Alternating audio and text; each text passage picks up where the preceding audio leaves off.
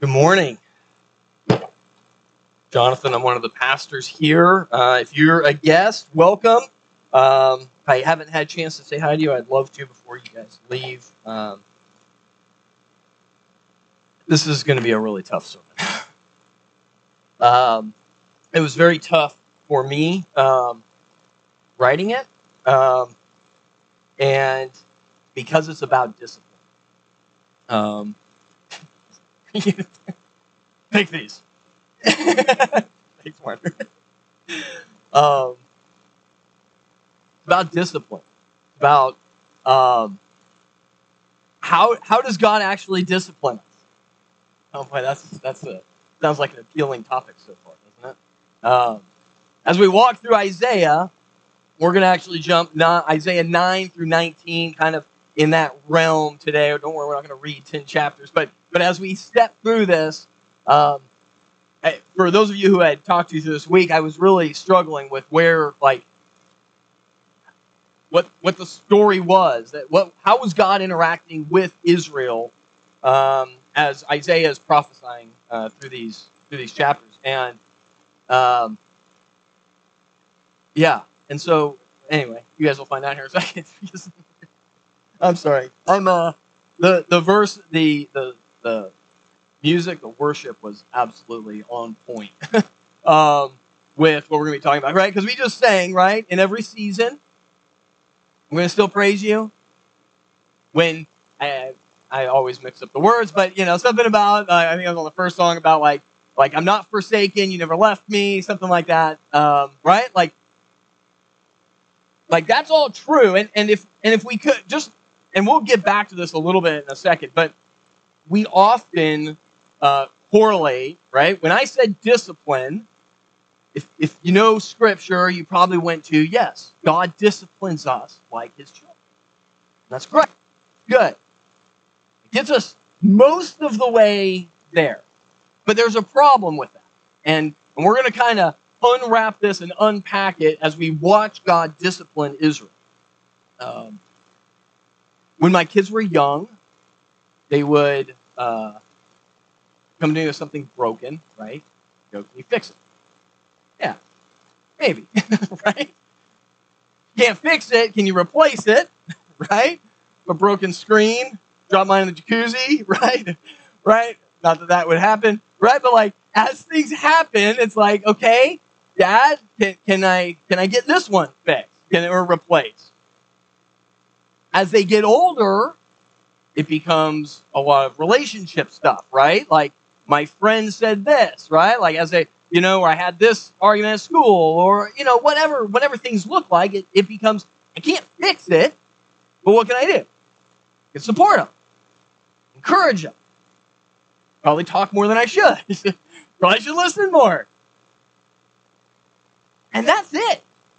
That is our capacity, isn't it? Like I can fix, I can replace, I can counsel and help. And maybe if they tell me they did something and I go, yeah, that probably wasn't the right way to respond, right? And we kind of discipline and train them up, and God's way better than that.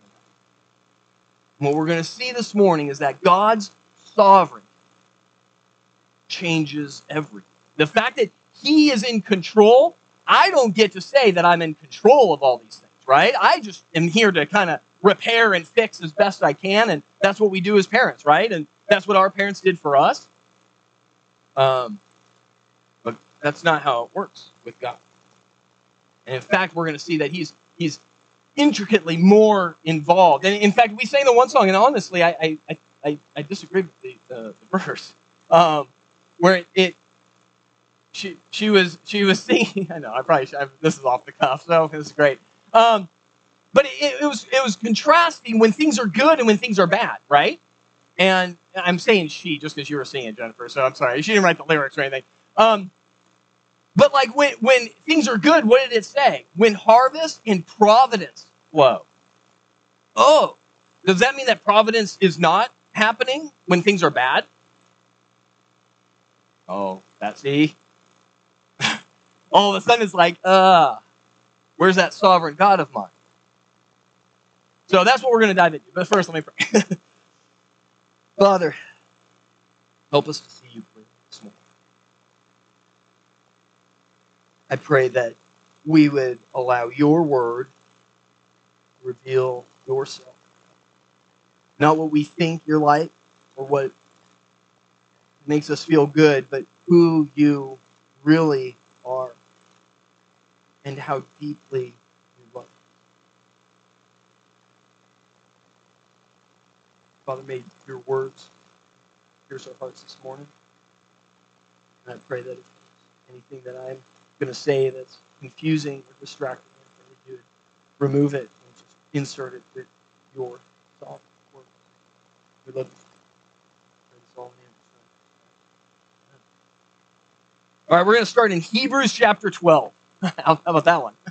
If you only brought your Isaiah book, I apologize. But we're going to, it's all of God's word, right? And so remember what we're doing is we're going through Isaiah. We're looking at the characteristics of God and how God, right, who he is, matters in what he's asked us to do and to live, right? And so we're called to go. We're sent, right? And we're called to go out and proclaim the good news. And this God has asked us to do this, has commanded us to do this. And so it matters who he is. And so we saw that he doesn't just issue this like blanket decree, but he actually reasons with us, right? Spencer came up here and preached about how he sees us as a vineyard that he cares and prunes, right? With the expectation that we are then going to produce fruit, right? Like that there's a reason why God is doing this with us, that he loves us unconditionally. And this morning we're going to see this other layer to him. So Hebrews chapter 12, verse 11 says, "For the moment, all discipline seems painful rather than pleasant, but later it yields the peaceful fruit of righteousness to those who have been trained by it." He says here, okay, there's a few words that I want you to underline here. If you got in your Bible or highlighted on your app, discipline produces what? The peaceful fruit of righteousness. So discipline creates righteousness. Righteousness produces fruit. That fruit is peace, peacefulness, peacemakers. We experience peace. We produce peace in our lives. Like this is the end result. And it's that last word, trained by it. It's the Greek word is actually it's gymnazo, but it's spelled G-Y-M. It's the root for gym, gymnasium, exercise. For those who have been trained by it. All right, so anybody who's done sports in here knows that there's some significant parts of practice that are not fun. Right? And sometimes that's because in the game you stopped running, and so your coach says, right, Jason, you can speak to this, right? You stopped running in the game, and so at practice, guess who's going to be doing some laps, right? Oh, were you tired during the game? Well, here, we can solve this. Let's start running, right? But on the other hand, there's wind sprints and there's important training that has to happen regardless of how you do in the game because you need to be trained and you need to be physically fit. You need to be ready to go. And then there's repetitions, right, of either lifting weights or whatever. In my mind, I think soccer moves with your feet, like it's like over and over and over and over again. You're like, this is horrible. But it translates. It's being trained. And so this is what he's pointing to. This is what the author of Hebrews is saying. Discipline is training for us. It's training. Just think of it, because the word discipline has so much baggage associated with it that we all kind of reel from it. We think of how my dad disciplined me, or how I've heard of other people being disciplined by their mothers, and just some, because we're not good at it. We try to be good at it, but God's perfect at it. And so what we see out of our discipline here is that we have a God who's training us up. He's our personal trainer. Which means all of our lives, in every season, he's training. Discipline. He's correcting. He's equipping us and preparing us and conforming us into the image of his Son. That's what he's doing. That's his business. And what's going to happen when he does this? We're going to become more and more righteous. Now, the second you put your faith in Jesus Christ, you instantly receive Christ's righteousness, right? Like, this is the good news. This is the gospel. And we know that to be true. But as we live life, we become more and more righteous, right? More and more loving the things that God loves, hating the things that God hates, right? And so as we live in obedience to God with this reconciled relationship, what happens? Peace happens. And I'm not talking the peace that's just comfort. Okay, we've talked about this before, right? That we all, even in Christian circles, we talk about how much we want peace. Really, we just want comfort. We want laziness, gluttony. We want to be able to just do what we want, not have any pain. A lot of times that's what we want. But that's not what he's talking about here. This is peace. That's a reconciled relationship with God that goes, no matter what storm comes, I know that my God is training me and disciplining me, and it's all good. It's all for my good and his glory. That's the peace. There's peace in that. That's the peace that we take out of these walls, right? And we go and live in the world, and it's confusing and confounding to the world, going, how can you have peace in the midst of these circumstances? And you go, well, because my God is sovereign, because he's my personal trainer, because he's disciplining me and I like it. You might not say that, right? All right. So we're going to step through real quick three things, truths that I want us to take out of discipline, okay? Because discipline, I want us to try, my objective here is to change how we hear the word discipline, okay? Because I think this first one is going to be an easy sell. God disciplines us to correct sinful behavior. Yeah, that's how we all think of it, right? And that's pretty much the end. And that is true. That is completely true. In fact, as you go over to Hebrews, back up a little bit, Hebrews 12, 5 through 6. As he leads into what I just read, he says, and have you forgotten the exhortation that addresses you as sons? My son, do not regard lightly the discipline of the Lord, nor be weary when reproved by him. That's like, hey, that's no, right? That's a sinful behavior. No, don't do that, right? And God does this. He disciplines us. He says, for the Lord disciplines the one he loves and chastises every son whom he receives. All right. You guys good with that? I mean, we should be. That there's a rebellion where we can live outside of God's obedience and say, hey, I want to do whatever I want to do. And he goes, that's not good for you. I know what's better for you, right? As parents, your parents told you, yeah, you might not want to do that. I know that seems okay to ditch school or whatever, insert whatever rebellious thing that you did as a high schooler or middle schooler or whatever. But in the long run, that's not going to be good. Right? And so that's a good thing because that shows that God loves us. If we didn't parent our kids, if we didn't discipline our kids, if our parents didn't discipline us, I would say they don't love you, and we don't love our kids. Those are tied, right? Like we're all good with that. That discipline and love go together. So that's the first part of this. Now here's the comforting part. If you go to Romans 8:1, there is therefore now no condemnation for those who are in Christ Jesus. His discipline isn't condemnation. It's not that God is going, I'm dissatisfied with you. I don't like you. I'm unhappy with you. It's not that. There's no condemnation. Remember, when we placed our trust and faith in Christ, we exchanged our sinful behavior, our rebellion, for his righteousness. So there's no condemnation. It's not as if when you're... let's just keep going with the parent example because it's so pertinent, right? When you discipline your kid, you're not like, hey, one more time, you're out of the family. I mean, you might have said that. I know I've said that, right? But that's ridiculous. And that's how God sees it. He's like, there's no condemnation. I'm not kicking you out. I'm disciplining you. And so we understand that. And that's the traditional one, that God disciplines us to correct sinful behavior. God disciplines us even when we haven't done something wrong. Thought about this one? He disciplines us in different ways. And so go back, Hebrews chapter 5, verse 8. Talking about Jesus here. And it says that for Jesus, although he was a son, he learned obedience through what he suffered. Why did Jesus suffer?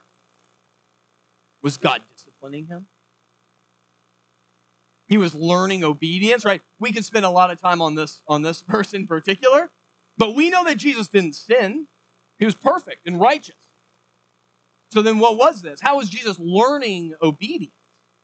Especially if he's God. Well, he has opportunity to practice obedience and faithfulness.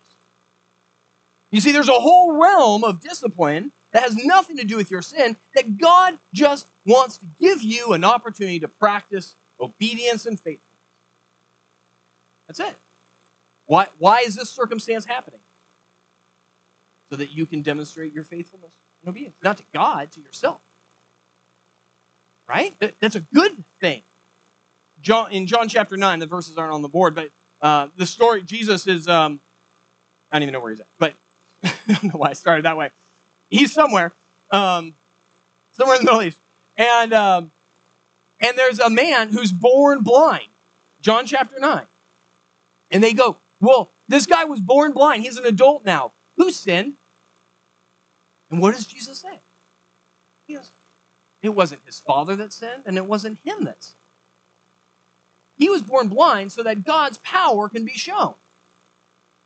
That's it. Okay, let's extrapolate that, you guys. That means there is no child that's born that has a problem that's an accident. There's nothing, right? Nothing is outside of God's purview. It says that he knits us together in our mother's womb, right? And so if a child is born with some sort of ailment or something that's going on, that wasn't an accident. That wasn't outside of God's control. It's so that God's power can be revealed in our world. Keep extrapolating. There is nothing that is happening that is not under God's providence or ordination. With me on this. And so here is God who's going, no, I'm giving you an opportunity to demonstrate faith and obedience. And that's a good thing. That's a good thing. It's a reminder for ourselves. And this is why James, probably the most commonly quoted one at horrible times, James chapter 1, verse 2, count it all joy, my brothers, when you meet trials of various kinds. For you know that the testing of your faith, that testing isn't for God to see whether you believe in him or not. Okay? Just leave that one there. We're not going to spend a lot of time. That's not what the testing is. It's for you. For you to know what your faith is. It produces steadfastness. And let steadfastness have its full effect, that you may be perfect and complete, lacking in nothing. That's why the trials and temptations. It's not punishment. Same reason Jesus was tempted in the desert, right? His temptation was not sin, obviously, because Jesus doesn't sin. And yet there's this temptation. So he could demonstrate obedience and faithfulness to God. So that he could tell Satan that man doesn't live on bread alone, by the very word of God, right? He gets an opportunity to demonstrate this, and that's the same for us. And so sometimes our discipline is because God is correcting our sinful behavior. Sometimes it's just for us to demonstrate obedience and faithfulness. And the last point, we should all want to be disciplined. There should be no aspect of our life where we go, I don't want discipline. This is for you. This is for you to wrestle with God. I wrestled with this one. We should all want to be disciplined. We should all want to be trained by sovereign, loving God.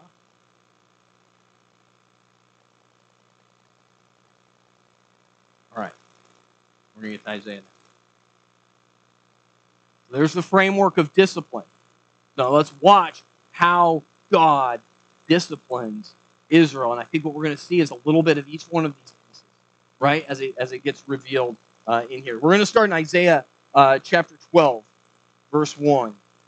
We're going to see what the end state is.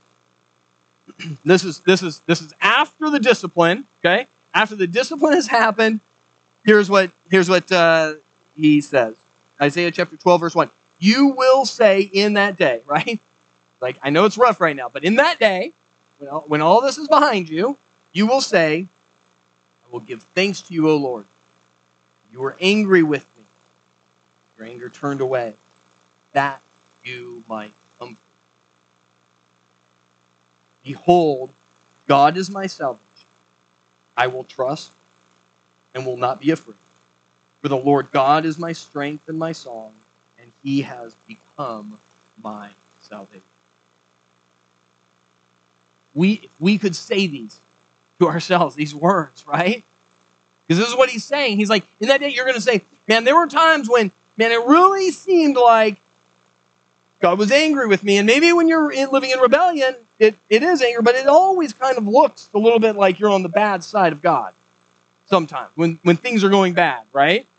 You're like, man, what is he doing? What is he doing? I cannot take this anymore. What in the world is God doing? It says that his anger turned away so that what? So that he could come. So that he could come in and be the rescuer. So that he could say, do you see who I am? Did you look up? Did your trust in me grow in this?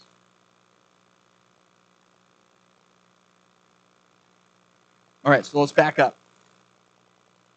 Let's back up to what's before that day happens. We're in Isaiah chapter 9, verse 8. So God is going to go in and he's going to punish Israel. Okay, we just read what's going to happen, what the end state is, what God's end state of this is. Here's where the rubber meets the road, where God's actually working and disciplining and training Israel. Okay, now I want you, there's two characters we're going to talk about here. There's Rezin, the king of Syria. Do not confuse that with Assyria. It's a whole other country. Okay, so Rezin, if it references Rezin or Syria, that is the country that was actually actively involved with conquering and working in the Judah, the southern kingdom, and actually like going in and hurting them and injuring them and doing all these things, right? Assyria is going to come in later and roll up Syria, okay? So that's what ends up happening, okay? And then Babylon's going to come in after that and roll up Assyria, okay? So that's how all this is playing out. So it says in verse 8, the Lord has sent a word against Jacob, and it will fall on Israel. And all the people will know, Ephraim and the inhabitants of Samaria, who say in pride and in arrogance of heart, the bricks have fallen, but we will build with dressed stones. The sycamores have been cut down, but we will put cedars in their place. But the Lord raises the adversaries of Rezin against him and stirs up his enemies. The Syrians on the east and the Philistines on the west devour Israel with open mouth. For all this, his anger has not turned away, and his hand is stretched out still. Okay, let me put a little bit of, this is like the Bible study time of going, huh? Okay? So what happens is Syria rolls in and is like destroying these towns, right? And what is Israel's response? They say in verse 10, the bricks have fallen, but we will build with dressed stone. Okay? The sycamores have been cut down, but we're going to put cedars in their place. Okay. This is going to be extremely applicable to you in like just 5 seconds, okay? Here's this town that's destroyed. And what does Israel do? Clean it up. Fix it. Instead of bricks, let's make it stronger. Let's do it with some stone. Instead of these weak sycamore trees, we're going to put in cedar. God's punishing Israel. Not punishing, sorry. Disciplining Israel. God is disciplining Israel, and what happens? Israel goes, oh man, we got to clean this stuff up. We got to build stronger buildings because Syria keeps, knocking them down and taking over our towns, and we need better trees. Okay, this is exactly our life. So here is God disciplining us. And all we do is mitigate the problem. We just try to fix it.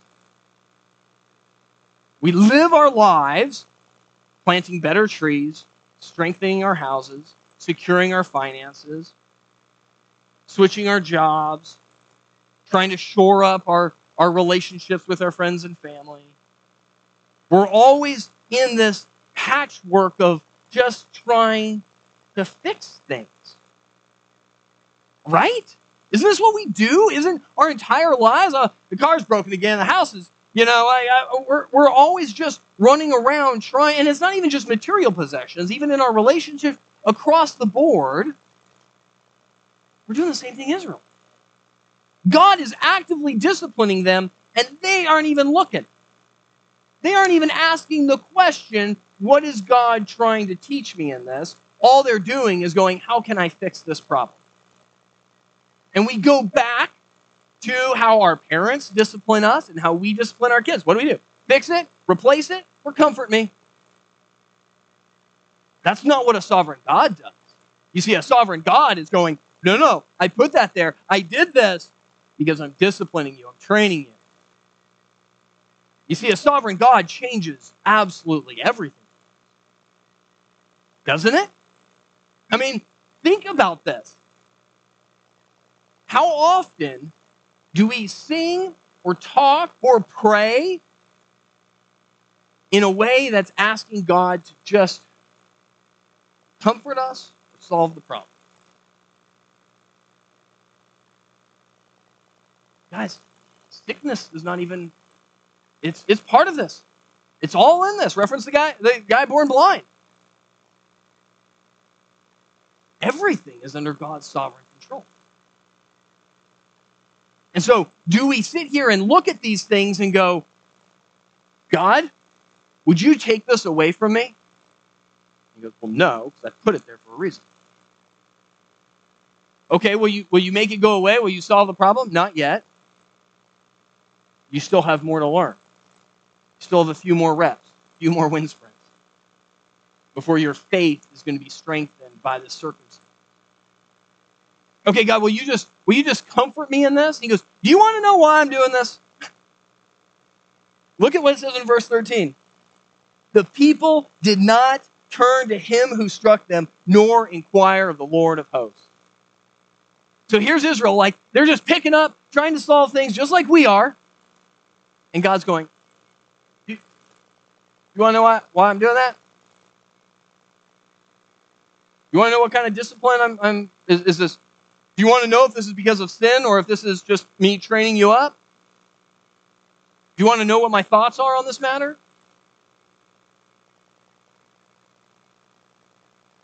And yet this is how we live. We do the same thing Israel does. We just try to fix our problems and try to find this life that has no problems. And we call that peace. And he goes, that's not peace. Peace is you knowing me. Peace is a reconciled relationship with you. Peace is living a life in peaceful obedience and righteousness, pursuing the things that I want you to pursue, and ignoring and pushing away the things that are rebellious. That's where you're going to find peace. Stop trying to fix your stuff. Inquire of me. Okay. Go over to Isaiah chapter 10. Here's probably one of the most difficult problems we have in this discipline. Because I'm throwing stuff out here, and you're probably going, well, what about this, Jonathan? What about this? Or how about this situation? And I probably don't have answers to all of them. I definitely don't have answers to all of them. But I think one of the toughest parts is that often these problems, this discipline from the Lord, comes in the words, in the actions, people. Other people. Sometimes there are people that we know that have offended us or challenged us in some way. Sometimes it's a faceless entity that's making decisions that end up affecting us. But there's this animosity that distracts us from looking towards God and inquiring of Him, because we get caught up in the same thing that the world gets caught up in, which is good versus evil, good against bad. I'm always on the good side. Everybody else is always on the bad side. And that's how we live life. And so instead of inquiring of the Lord, what did Israel think of Syria? Like, they didn't like them. It's not like they're like, yeah, come in, destroy the town. God's disciplining us. No, they hated them, most likely. And this animosity, we do the same thing. We go, no. The problem isn't that God is disciplining me. The problem is that my boss is a jerk. The problem isn't that God is trying to correct my sinful behavior and that my envy and my pride and my selfishness. It's my wife who just won't understand. My marriage is on the rocks because it's her fault or it's his fault. What's God do? See, when we play into this game of right and wrong and good and evil, and I'm always the one that's trying to defend myself, we've totally missed what God is doing. And it's this animosity that brews in us. And so here's what we're going to see in Isaiah chapter 10. Is that when God sends in Assyria, Israel doesn't like it. And yet, God sent in Assyria. Read with me in Isaiah chapter 10, verse 5. Ah, Assyria, the rod of my anger. The staff in their hands is my fury. Against a godless nation, I send him. Let me just stop for a second. God is sending Assyria against the godless nation of Israel. You see the complexity of our sovereign God? Well, no, I thought Israel was the people. And he's disciplining them. And against the people of my wrath, I command him to take spoil and seize plunder, to tread them down like the mire of the streets. But he does not so intend, and his heart does not so think. But it is in his heart to destroy and to cut off nations, not a few.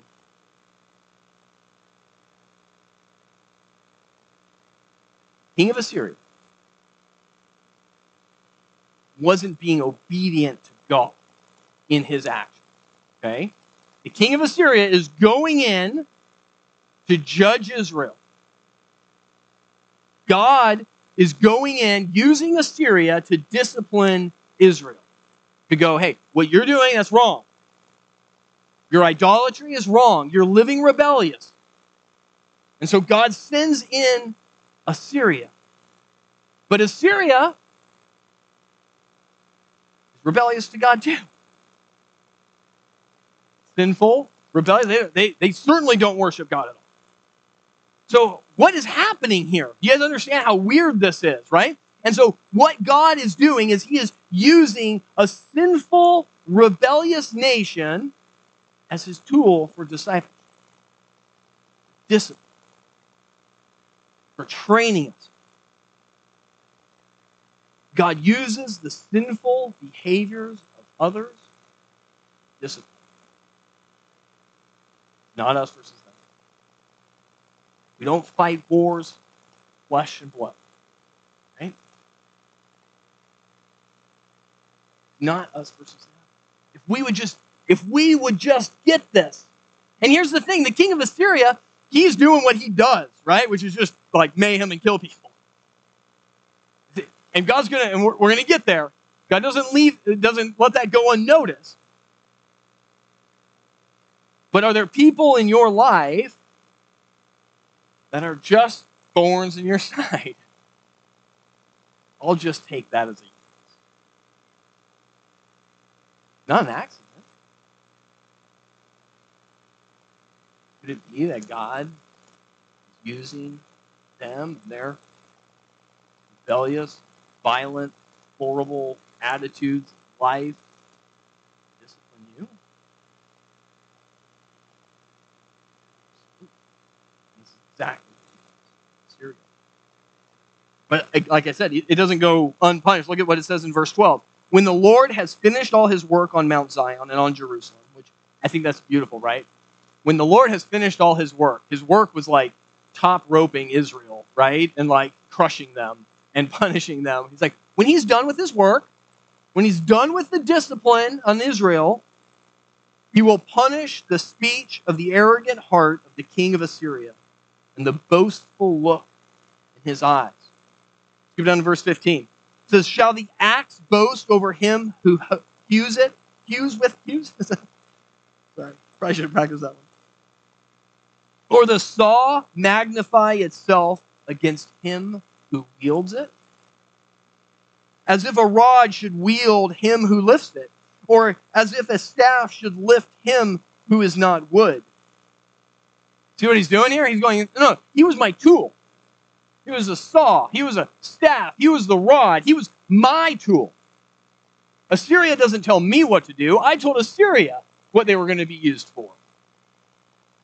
It says, therefore, the Lord of hosts will send wasting sickness among his stout warriors, and under his glory a burning will be kindled like the burning of fire. The light of Israel will become a fire, and his Holy One a flame. I'm actually going to skip the 2 Kings there, actually, but take a note. 2 Kings chapter 19, verse 32. That's exactly what God does against Assyria. They are, and there's more to this as you get to chapter 9. It's super cool. Isaiah's prophesying, like, man, Assyria's going to come in. They're going to get all the way up to the neck, but they're not going to get into Jerusalem. They're going to ravage everything, but they're not going to take Jerusalem. And this is what Isaiah is saying. And the kings are like, yeah, you sure? You sure they're going to stop here? And sure enough, what happens? God sends a wasting sickness. They wake up in the morning and 185,000 Assyrians are dead. Nebuchadnezzar's like, okay, we're going to go home. And he leaves. And that's it. Like, here's this conquering kingdom coming in to take Israel. And God goes, that's enough. Go. So again, I ask, is there somebody that's a thorn in your side? If they're there, put them. Providence. You inquiring of the Lord. How ought I be asking God, what are you doing in this? Are you revealing sin in my heart? Yeah, maybe. Are you guiding me? Are you disciplining me? Are you training me so that I would become and live a life of righteousness that produces fruit, that's peacefulness? Well, that's going to be really awkward because I really hate them. Stop with the animosity. I'm doing this.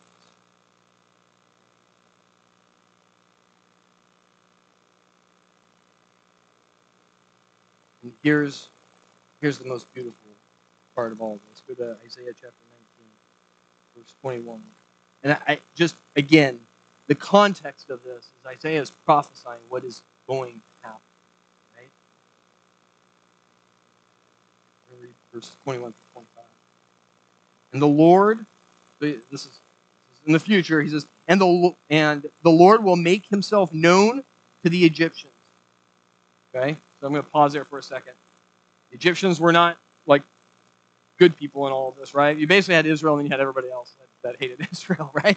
So he's talking about the Egyptians here, and he says, and the Lord will make himself known to the Egyptians, and the Egyptians will know the Lord in that day, and worship with sacrifice and offering. and they will make vows to the Lord and perform them, and the Lord will strike Egypt, striking and healing. Discipline, isn't it? Striking and healing. So does God discipline only people that are currently professing Christians? God's working in a much broader context than what we could ever imagine. Striking and healing, and they will return to the Lord. He will listen to their pleas for mercy and heal them. In that day there will be a highway from Egypt to Assyria, and Assyria will come into Egypt, and Egypt into Assyria, and the Egyptians will worship with the Assyrians.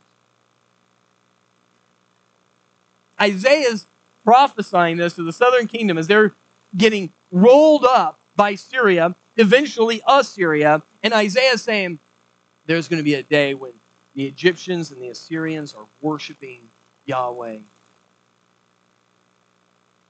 Where's that animosity go now? What do you do with that hatred? What do you do with the hatred of the person that you know, maybe, God is rescuing? You're going to be standing alongside of them in the presence of Christ in eternity worship. Where's your animosity and your hatred now? Verse 24. In that day, Israel will be the third, with Egypt and Assyria, a blessing in the midst of the earth, whom the Lord of hosts has blessed, saying, Blessed be Egypt, my people, and Assyria, the work of my hands, and Israel, my inheritance. This is our God. This is how he disciplines. This is how he works. He doesn't work in these little microcosms that we think in our finite world. Like he likes people who are generally good, and he is training us. And there is not a single situation in your life that is outside of God's providential control. Take that one. Run with it. Wrestle with it. Prove me wrong. Scripture says very clearly that God is sovereign over all things. Well, what about this? Yes. What about this? Yeah. Can your God handle that? Can you handle that? Is your God big enough? See, we like to fit him into this little box where we can say, no, this is where he operates. But out here, that's badness, and that's stuff that he just reacts to. Not biblically. He's omniscient. He knows everything. He's omnipotent. He's all-powerful. He's sovereign. He ordains all things. He conforms all things for our good and his glory. This is our God. The story of Job. Good luck with that one. Right? I mean, but then when it's happening to us, we're like, what are you doing? God's ways are not our ways. His discipline is the best thing.